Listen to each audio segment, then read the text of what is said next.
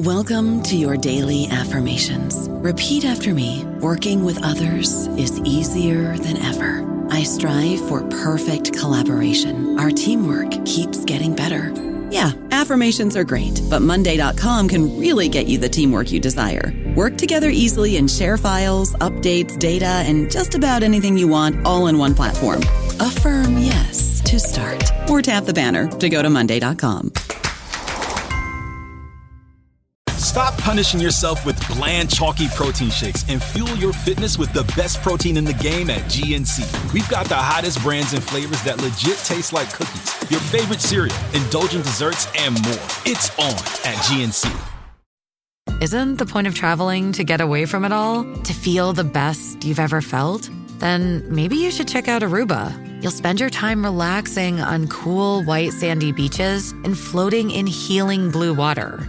You'll meet locals brimming with gratitude for an island that redefines what a paradise can be. When your trip comes to an end, you won't need another vacation because you just had the vacation. That's the Aruba effect. Plan your trip at Aruba.com. Welcome to the New Books Network. Hello, I'm Natalia Shpilova-Said. I'm a host of New Books in Eastern European Studies, a podcast channel on the New Books Network. I'm delighted to speak today with Serhii Plokhy, author of the Frontline essays on Ukraine's past and present, published by Harvard Ukrainian Research Institute in 2021. Serhii Plokhy is the Mikhailo Hrushevsky Professor of Ukrainian History and the Director of the Ukrainian Research Institute at Harvard University. His interests include intellectual, cultural, and international history of Eastern Europe and political and cultural history of World War II and the Cold War. He is the author of a number of books, including Ukraine and Russia, Representations of the Past, The Last Empire, The Final Days of the Soviet Union, The Gates of Europe, A History of Ukraine, Chernobyl, History of a Tragedy. His books won numerous awards, including the Lionel Gelber Prize for the Best English Language Book on the International Relations and the Bailey Gifford Prize for Nonfiction. Hello, Serhii. Thank you so much for joining me today, and congratulations on your most recent book. Thank you very much, Natalia, and thank you for inviting me for this interview. I really appreciate it and look forward to our discussion. So, The Frontline is a collection of essays which were written initially at different stages of your research career. And in the opening part, you mentioned that this collection documents historical and political developments that you would like to explain to yourself and to your reading audiences. The scope of your research is impressive, but I'm wondering what events or developments have been so far most puzzling to you and confusing to you as a historian and as well as a writer. What historical events ask for the largest amount of side notes? But that's probably how one may feel about the history of Ukraine in general. Well, most of the essays that appear in the collection were written and published in the last 7 to 10 years. Some of them, a number of them, appear in the collection for the first time.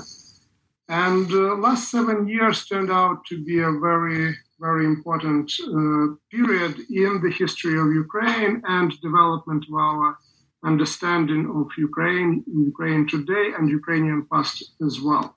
So 2013, that's the start of the first HURI revolution that turns into the Revolution of Dignity. 2014 brings the Russian annexation of the Crimea, the start of the war in Donbass that continues till today. And those developments are important in their own right in terms of maybe setting a new agenda for the sort of questions that we ask ourselves about Ukrainian society, Ukrainian politics, and Ukrainian history. But also those events made their way into the mainstream in the West of the Western media, TV, to a degree that Ukraine became central part of the first impeachment of President Trump. The impeachments are not something that happens in the American history every day. The first impeachment of President Trump was the first and the only so far impeachment which was based on the accusation on the mismanagement by the president or violation of his prerogatives in terms of the foreign policy, and Ukraine was right and center in that scandal.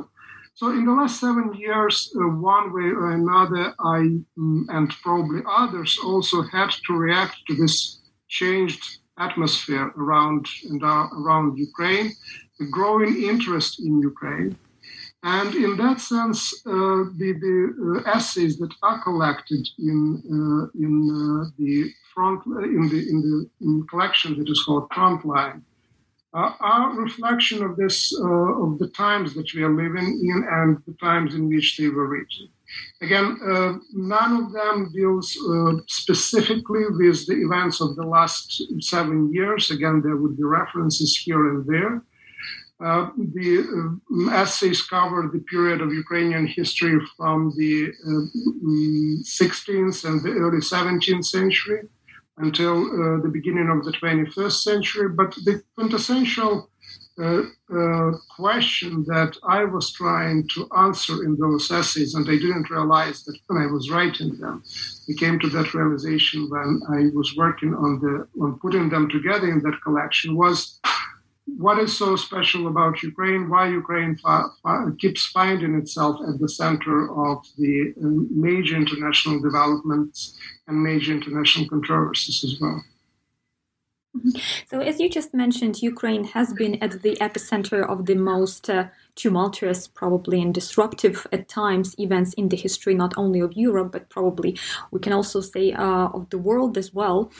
And I really appreciate the collection of maps which are included in this recent publication. But I was curious if there is some sort of dissonance between geographical position of Ukraine and, so to speak, memorial position of Ukraine on the international memorial map. Was Ukraine really visible in terms of international memorial map until recently? One of my essays, again, the first essay that opens the collection is called Putting Ukraine on the Map of Europe. And it treats that particular statement very literally, in the sense that the essay looks at the first case when Ukraine is mentioned on the map. In that case, that was the map that was sponsored by one of the key figures in the Grand Duchy of Lithuania in the 16th and the beginning of the 17th century. But there is certainly a metaphorical also layer to ring to that question as well. And in metaphorical terms, Ukraine appears on the map of memory of Europe, of the world, much later, of course. It is not 16th century, it is not 17th century. It is really, in a major way, I would say, the end of the 20th century, the beginning of the 21st. And it is associated with the fact that, first of all, Ukraine becomes an independent country. And the news of history, clear, one way or another, favors the countries that have their states, that what used to be called historical nations. So Ukraine, for the first time, becomes a sort of a historical nation after 1991, and that's also a ticket to this club of the other nations, and it becomes more visible on the European map and the historical map of the world. What happens in the process is the reappropriation of certain themes, of certain subjects that were already on that map, but were not associated with Ukraine. And one of the most obvious cases of that is the history of the Holocaust. And again, the Holocaust was there for a long period of time, at least since 50s and 60s. But it was associated not so much with Ukraine, it was associated certainly with the World War II in general. And when it comes to the Holocaust by bullets, again, a relatively new development, that comes to the fore recently and associated with the Soviet Union or with Russia. The fact that a good part of the Holocaust by bullets is taking place on the territory of Ukraine, this is a new development in terms of thinking, conceptualization, and mapping of certain developments. And again, it's a challenge not only for the history of the Second World War, but it's also a change for Ukrainian historians and society at large on what to do with that.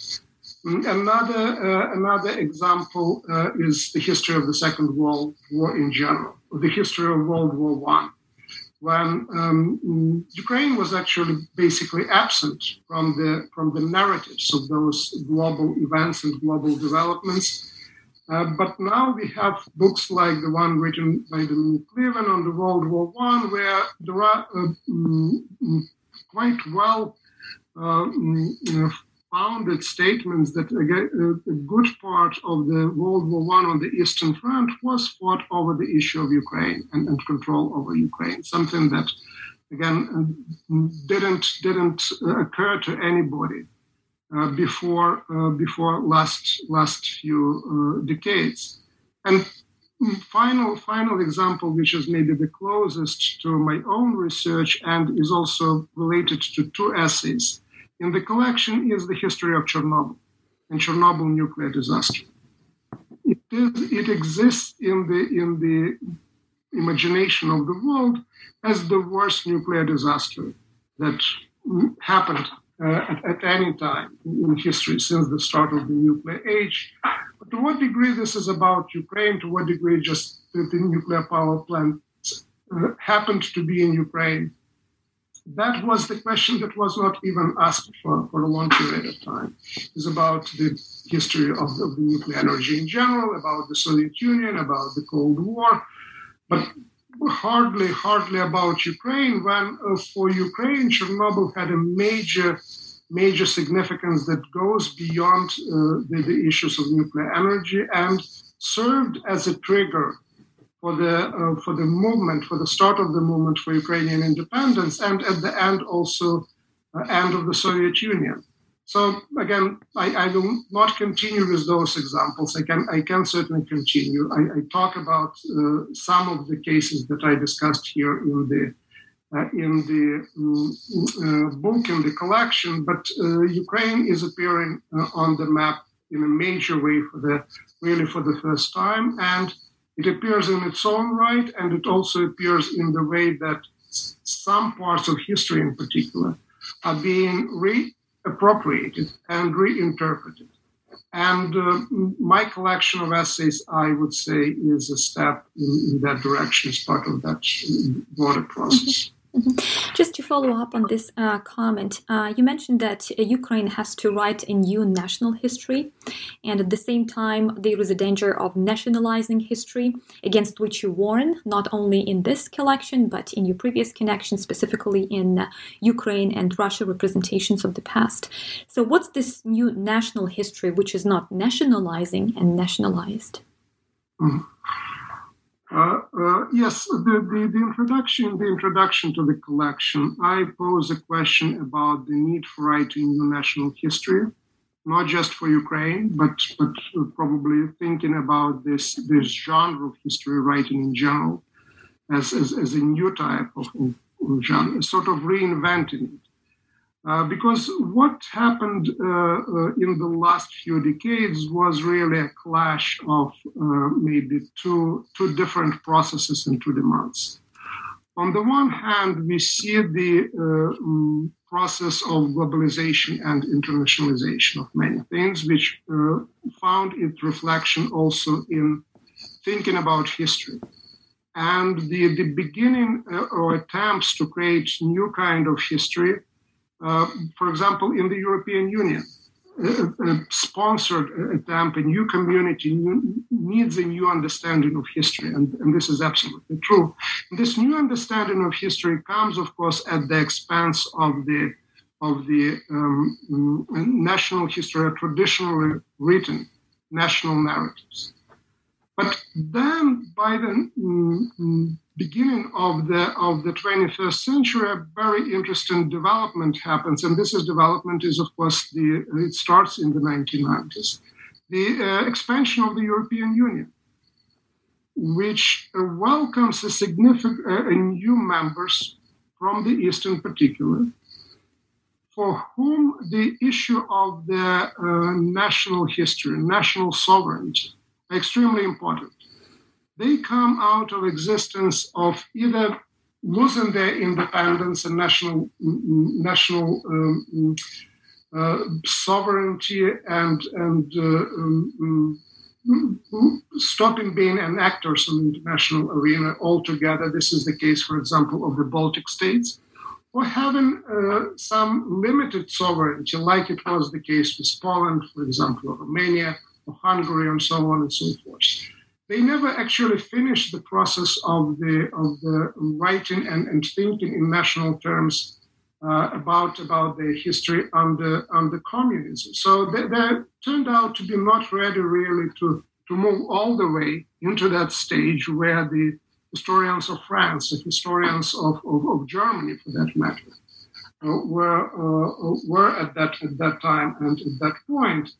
And the question is then, what do you do with this need and drive to new national histories? And this is the trend that is not limited to the Europe only. You look at the entire post-colonial world. You look at the world in which most of the countries are the countries of former colonies that are still going through the process of the formation of their nations and their national narratives. So imposing a particular model of writing of history that developed, let's say, in Europe or in the United States on the rest of the world simply didn't work. And the question is, if it didn't work, what to do next? Actually keep pushing in the same direction? Or maybe take a step back and think about what is going on around us and how to deal with those. And my solution for myself, okay, this is a problem, I have to think about it, I have to come up with some solution. It came as a again of Ukraine entering the news, making the headlines. I was approached by a publisher with the request to write a history of Ukraine. So not history of Eastern Europe, not history of Europe, not history of the world, not history of medicine, not history of nuclear energy. The events put on the agenda the question of what is Ukraine, where did it come from, what the conflict is about. And implicitly the request was write for us a history of national history of that particular country. Like there is history of Germany, or there is history of Romania, or there is history of the United States. And the question was how to write that national history without falling into the pitfalls of the national history of the past, which was very often ethnocentric, which was the history that really prioritized, privileged one ethnic group over another, that used an old and outdated, not just terminology, but also instruments in creating those histories. Again, the national history is being born, per se, mostly in the 19th century. So my solution was to bring into the history of Ukraine as a territory, as a society, the achievements from the fields of non-national history as they emerged in the last maybe 50 years. And again, I treated very seriously such thing as a cultural turn. Certainly I was interested in identities. So these are parts that were not part of these are the approaches that were not part of the traditional national history. Elements of international history are there as well. Multi-ethnic history also is a component. I tried to organize all of that around the idea of history of Ukraine as a history of formation and transformation of cultures, political cultures and other cultures. So this is one of the approaches, one of the examples. Again, it is fully reflected in the articles and essays that went into the collection. So again, that was my take on what to do with the national histories at the time when there is a request for them on the part of the societies that are emerging from out of this imperial setting. When there is a demand for that in general public in the United States and in Europe, and they want to know more about the newly created state, and how to deal with this demand and also meet it with the latest maybe developments or the latest trends that we have in historiography as a whole. Mm-hmm. I don't know about you, but I'm very busy and I don't have a lot of time to cook. That's why I subscribe to Factor. Eating better is easy with Factor's delicious, ready-to-eat meals. Every fresh, never frozen meal is chef-crafted, dietitian approved, and ready to go in just 2 minutes. You'll have over 35 different options to choose from every week, including Calorie Smart, Protein Plus, and Keto. These are 2-minute meals. Factor meals are ready to eat and heat, so there's no prepping, cooking, or cleanup needed. They're flexible for your schedule. Get as much or as little as you need by choosing your meals every week. Factor is the perfect solution if you're looking for fast, premium options with no cooking required. Sign up and save. We've done the math, and this is important. Factor is less expensive than takeout, and every meal is dietitian approved to be nutritious and delicious. Head to factormeals.com/NBN50 and use code NBN50 to get 50% off. That's code NBN50 at factormeals.com/NBN50 to get 50% off. So would you expand a little bit more on this idea of writing probably new national histories, and this issue pertains not only to Ukraine but to other neighbors as well, and particularly it pertains to Russia. You mentioned in your book that Ukrainian history is a battleground, and of course, first and foremost, we mean all those narratives which are suggested, offered, and promoted by Russia today in particular. So how would this repositioning of national history probably, or this reconsideration or rewriting, well, we can use different terms here, could help probably change the focus of how the history of Ukraine is seen and understood globally? I'm asking this question because still, more often than not, the history of Ukraine, unfortunately, is seen through the perspective of those histories and those narratives which are taken from or promoted by the Russian narratives. Ukrainian history is not unique in that way. Again, the history of almost any nation, any country that emerges out of the imperial setting is, for a long period of time, has been looked at through the prism again of the imperial history. The empires create a lot of narratives, which are quite sophisticated narratives and quite influential narratives in the world. And it certainly takes time for any new country to establish itself, to establish its own identity. And the way how it is done normally is that you go through the historians or the people associated with those countries. Certainly they try talking to the world through the facts, through the interpretations that are already known, and very often they are created by the empires. And the question is how to reinterpret that history of the empires. That is, again, the process that happens on a number of tracks. And one of those tracks is certainly the reinterpretation of the history of the empire by the imperial group, by the imperial nation, by the metropoly itself. And up until the 20th century, all the histories of the empires were written as national histories mostly. And that process of reinterpretation again happens today in Great Britain. It happens in France. It also started to take place in Russia. a group of historians around the journal Ab Imperio put together a 2-volume work that is called The New Imperial History. So rewriting the history of Russian Empire as basically imperial history. The first attempt, it's very surprising, but the first attempt to do that came also only in the 1980s and came from outside of Russia and the Soviet Union. Andreas Kapler wrote the first book of the Russian Empire as an empire.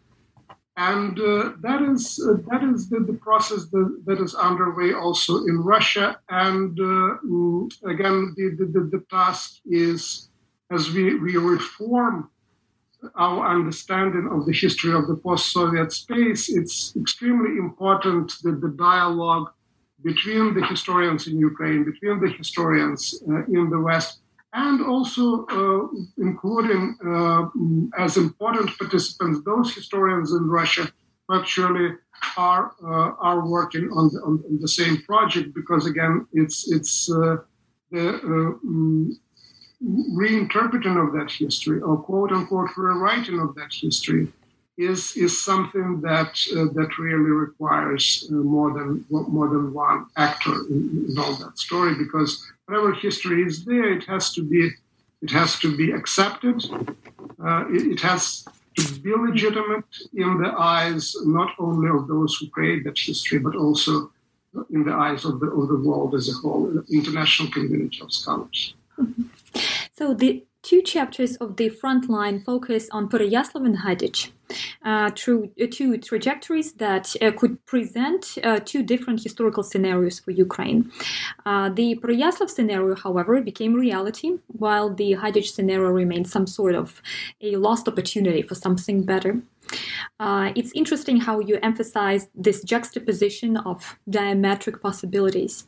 And in this approach, Ukraine is presented in some in-between place. On the other hand, Ukraine was also exercising some influence on other political entities, and this is one of the points that you are emphasizing in your collection in general. Ukraine is and was not only a land that is divided by states, but it is also a political entity that in some way participates in these developments. The issue is, however, how the agency of Ukraine can be revealed and made more visible, while this visibility was not only minimized, but also eliminated over the centuries by Russo-centric historiography that prevailed specifically in the West as well for a long time. So how do we read the Pereyaslav Agreement, for instance, in the way where agency is given not only to Russia? Pereyaslav Agreement of 1654, this is the start of relations between the Cossack Hetmanate, which later became the foundation for modern Ukraine, and the Tsardom of Muscovy, that would later become the foundation for Russia. The sort of the relationship that, of course, lasts till today, and the beginning of them is in Pereyaslav in 1654.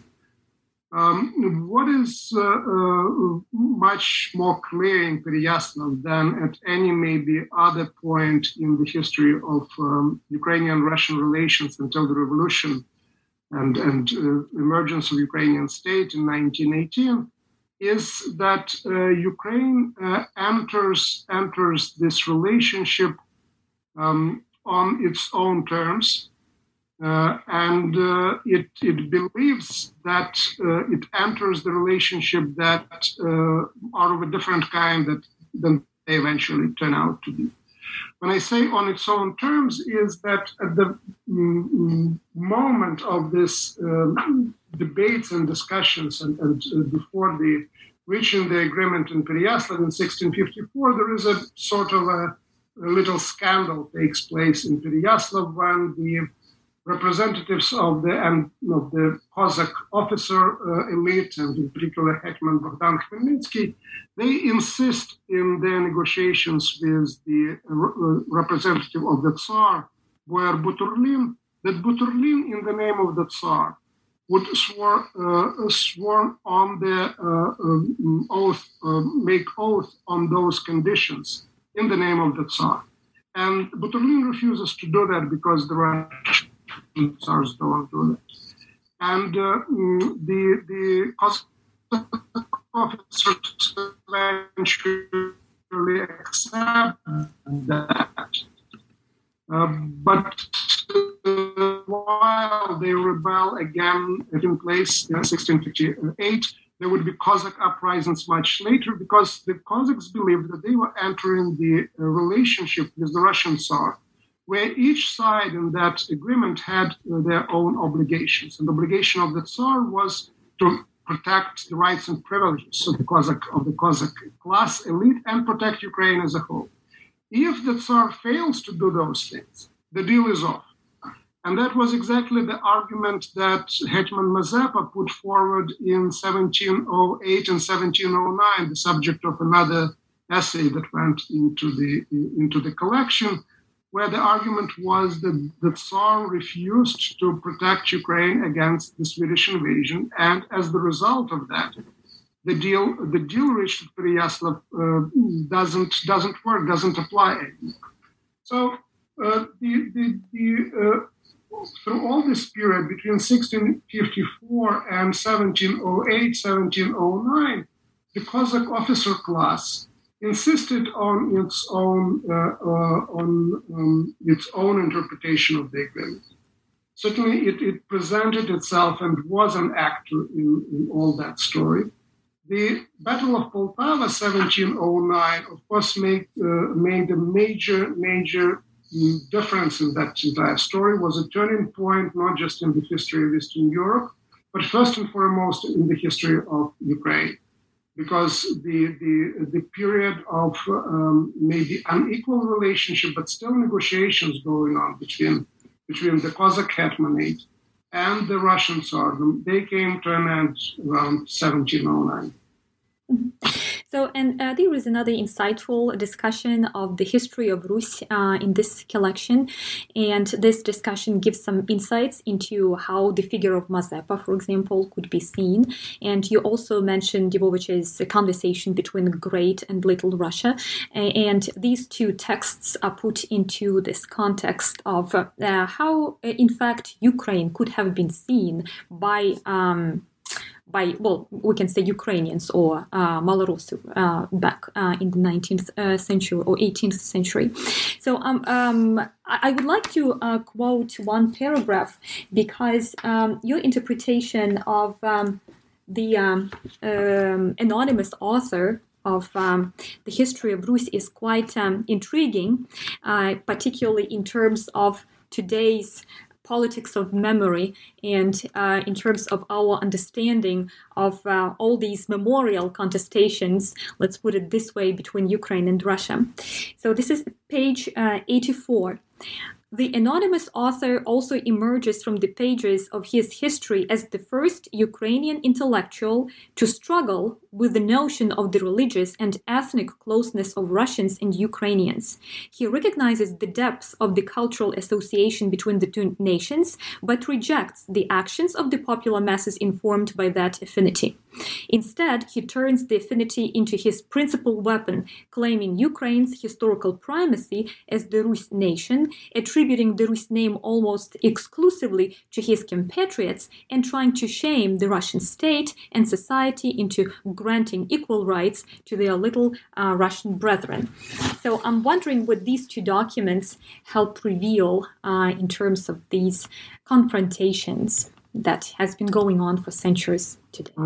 Yes, it's a very important development in Ukrainian intellectual history, which sometimes it's difficult really to grasp and understand, partially because you deal with they dealt with the issues of Rus, Russia, Little Russia, Great Russia, and declared themselves to be the true children, the true descendants of Rus. So what does this mean in all this context, how to translate that into the modern language that would be understood in the 20th century.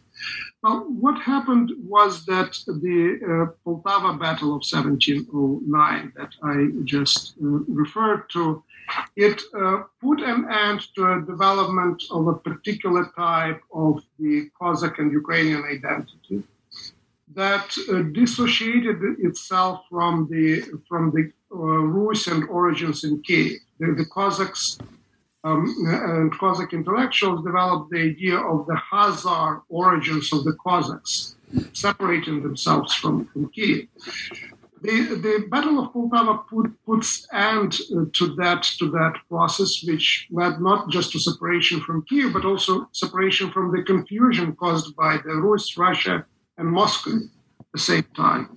And the dominant term and identity associated with it becomes Little Russia, where yes, it is different from Great Russia, but it is still part of a bigger world defined by that term. The world that goes back to the origins of Kievan Rus. And in the 19th century, with the rise of modern nationalism, the new generation of Ukrainian elite, they're trying to separate themselves from that connection.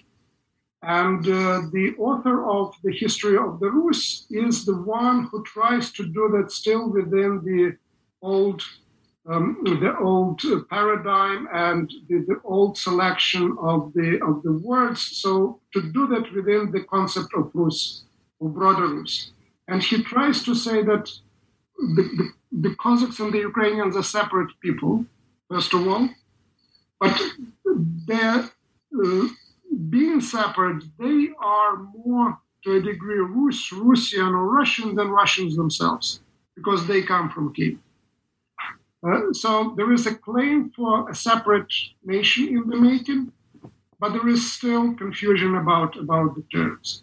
And that confusion really comes to an end later by the second half of the 19th century, when the fathers and mothers of the Ukrainian national project, and there were mothers as well when you look at writers in particular, and Markovovchuk, and Leonard Chilka, and then Lesya Ukrainka, and so on and so forth. So fathers and mothers of the Ukrainian modern nation, they decide to leave aside that confusion about Rus and Russia, and who is more Russian and who has more rights for that term and word, and go with the term Ukraine, which became a part of the Ukrainian historical memory, Ukrainian folklore, because it was so closely associated with the Cossack state, with the hetmanate. And the essay that you refer to, it discusses this moment when Mazepa is rediscovered in the 19th century as a positive figure. And the idea of Ukraine as a separate nation is being emerged, but it's not yet has the names, the labels, the attributes. It's not as recognizable yet as it becomes later in the century. So another chapter, The Red Century, which is titled The Red Century, and specifically the subchapter, How Russian Was the Russian Revolution, touches upon the formation of the USSR. And the end of this essay, well, personally, I interpret as some sort of a response to Putin's infamous recent essay in which he says that Ukrainians received their state only thanks to the Soviet government, which Ukrainians want to break away from today. And there is this another quote that I would like to share. It's page 93. Lenin's victory created a separate republic within the Union for the Russians, endowing them with a territory, institutions, population, and identity distinct from those of the Union as a whole. So it's quite opposite from, well, to some extent, from what Putin was saying. What was the role of Ukraine in the formation of the USSR, and how legitimate or legitimate is Putin's claim that Ukrainians received their state only thanks to the Soviet Union?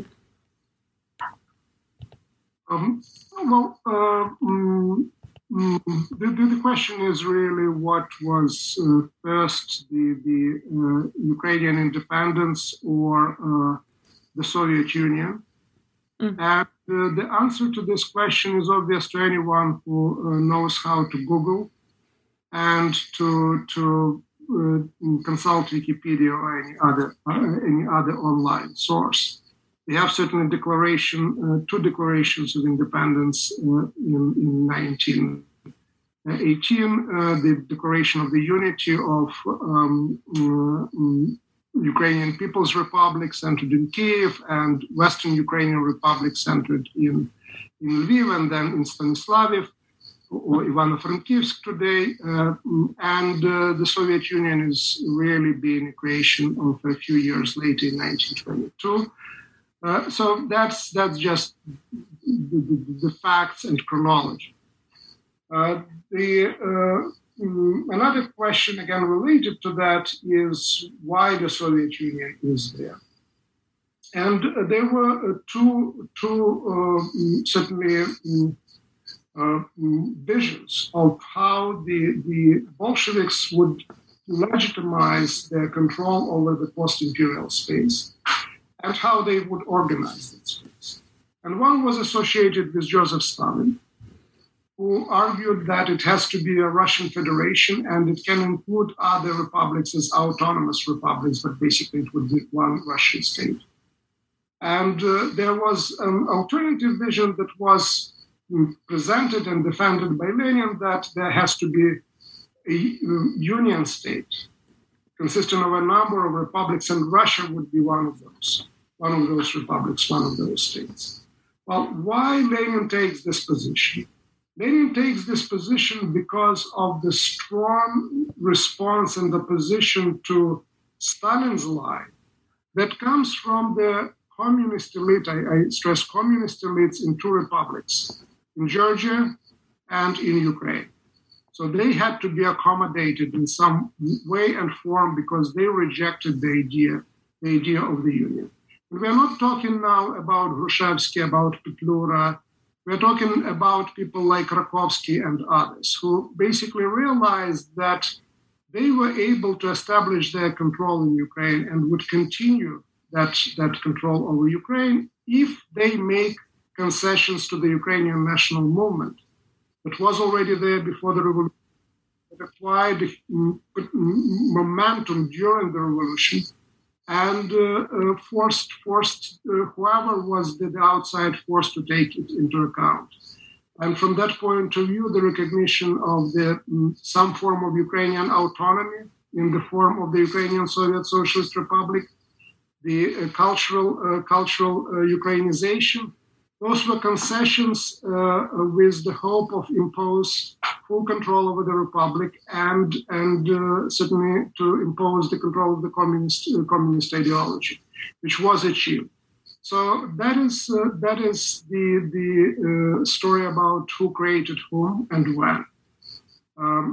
Again, Ukraine, from that point of view, from that perspective, of course, played a key role in the formation of the Soviet Union, like Ukrainian referendum later in December of 1991 played a key role in the disintegration of the USSR. So I would argue, and that is certainly the argument that I present in the essay, that Ukrainian was central for the existence of the Soviet Union from the very beginning till the end. Again, it's depending on the period. It could be more. It could play more important role or less important role. But it was overall a major factor historically in the history of the Soviet Union. Mm-hmm. Completing this Soviet period or Soviet chapter of your book, you also make a statement that the fall of the USSR is far from being over, and in spite of the fact that it's been more than 30 years chronologically. So what does seem not to be completed so far in terms of the fall of the Soviet Union?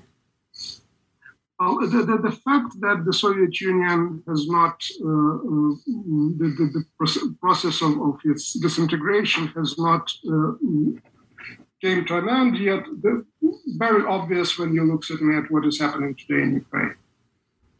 For a long period, and this is war, this is annexation, this is the change of the borders, this is millions of refugees, tens of thousands of people who were killed or wounded. And in 1991, there was this moment of euphoria, end of history, moment to the belief in the victory, final victory of the liberal democracy in the world, where it seemed like the fall of the Soviet Union didn't follow the pattern of the disintegration of other multi-ethnic states and other empires. That it happened basically with, not completely without blood. There were, of course, clashes and conflicts in Nagorno-Karabakh.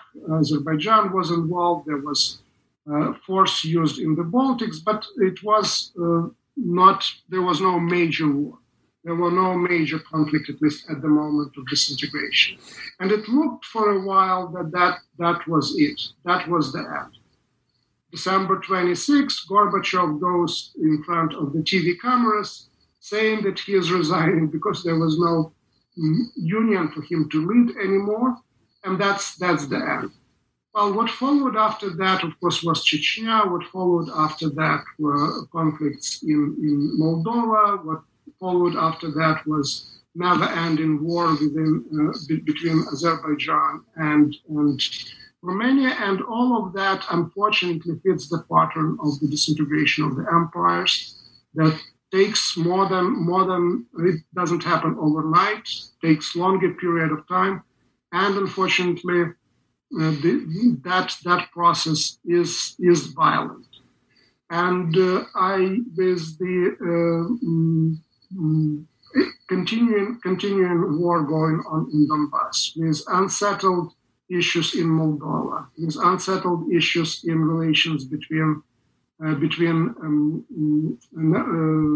Azerbaijan and Armenia, I'm not prepared to declare at that point that the process of the disintegration of the Soviet Union is over.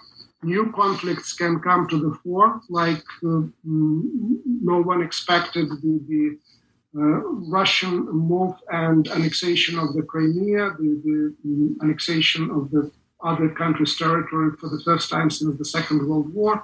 So, unfortunately, there can be other surprises like that in the future. And the borders of Russian Federation also are not stable. If you look at Chechnya and what is happening there, this is really de facto already not just an autonomous state, but a semi-independent state. So their questions remain as well. Mm-hmm. Mm-hmm. So I would like to shift our focus to education, maybe, just for our final question. There is this long-lasting attempt, particularly over the last 30 years, to make the Ukrainian narrative more visible, and the current Russo-Ukrainian war is very eloquent in this case. The tradition that developed in the West to focus solely on the study of Russia is slow to change, and very often those who start studying the region in general will ask this question: how different Ukraine is from Russia? And it's very often based on the language issue as well. But you also, we didn't touch upon that section, but in your book you also discussed the Chernobyl tragedy, and you mentioned all those media productions which were created around the tragedy, and you mentioned the Russian Woodpecker and HBO series, well-known HBO series, and still those are not Ukrainian voices. And those, well, particularly in terms of the Russian narratives, those are not Ukrainian narratives. And unfortunately, this tragedy that took place in Ukraine in the first place is known, again, in the context of Russia. And Ukraine, again, remains a little bit invisible in this conversation very often, unfortunately. So, of course, there is some politics in this question, but still, it's also a challenge for educational programs. How does Ukraine make its voice more distinct without being muted by the Russian version, which seems to to preserve its power, partially because this is the version with which many are familiar, because that's the primary interest when they study the region. But again, even when the focus shifts to Ukraine, the perspective is somehow distorted through the Russian narratives. This is certainly true, but I would say that it is changing, especially in the last 10 years. Mm-hmm. Tendency that I see in the course of especially the last 5, 6, 7 years is more visibility of Ukraine. We started our discussion with that about putting Ukraine on the map of memory, but also on the map of imagination of the world. What is basically lacking so far, and has been lacking so far, was the active position of the Ukrainian state, which only now awakes to the understanding that spreading knowledge about the country, about its culture, about its history, about its politics, it's an important part of being an independent state. So Ukrainians only learn to live in the independent state and use all the advantages that come with that. So in the last 2 or 3 years, we have emergence of the institutions that actually think that this is important task to perform in terms of the public diplomacy. So again, the situation changes. It changes maybe sometimes on the margins. And one of the problems and one of the issues is that relatively few people and intellectuals in Ukraine actually are able to communicate effectively with the rest of the world. And again, that is something that can be changed overnight. This is a process, sometimes the process that involves change of the generations. But despite all the difficulties, I'm quite optimistic when it comes to the future in terms of Ukraine establishing its own identity in the minds of the intellectuals, in the mind of the academic community, in the mind of the public at large. I think again it will not happen overnight, as I said, but it will happen, and we already seen that happen. Mm-hmm. Well, thank you so much, Serhii, for this conversation. And again, congratulations on your book, and thank you for your book that offers a comprehensive commentary on the most contested and controversial issues, and that attempts to inscribe Ukraine in a broader global historical and political context. Thank you so much. Thank you, Natalia. It was a real pleasure. Today I spoke with Serhii Plokhy, author of the Frontline Essays on Ukraine's Past and Present, published by Harvard Ukrainian Research Institute in 2021. Thank you for listening to New Books in Eastern European Studies, a podcast channel on the New Books Network.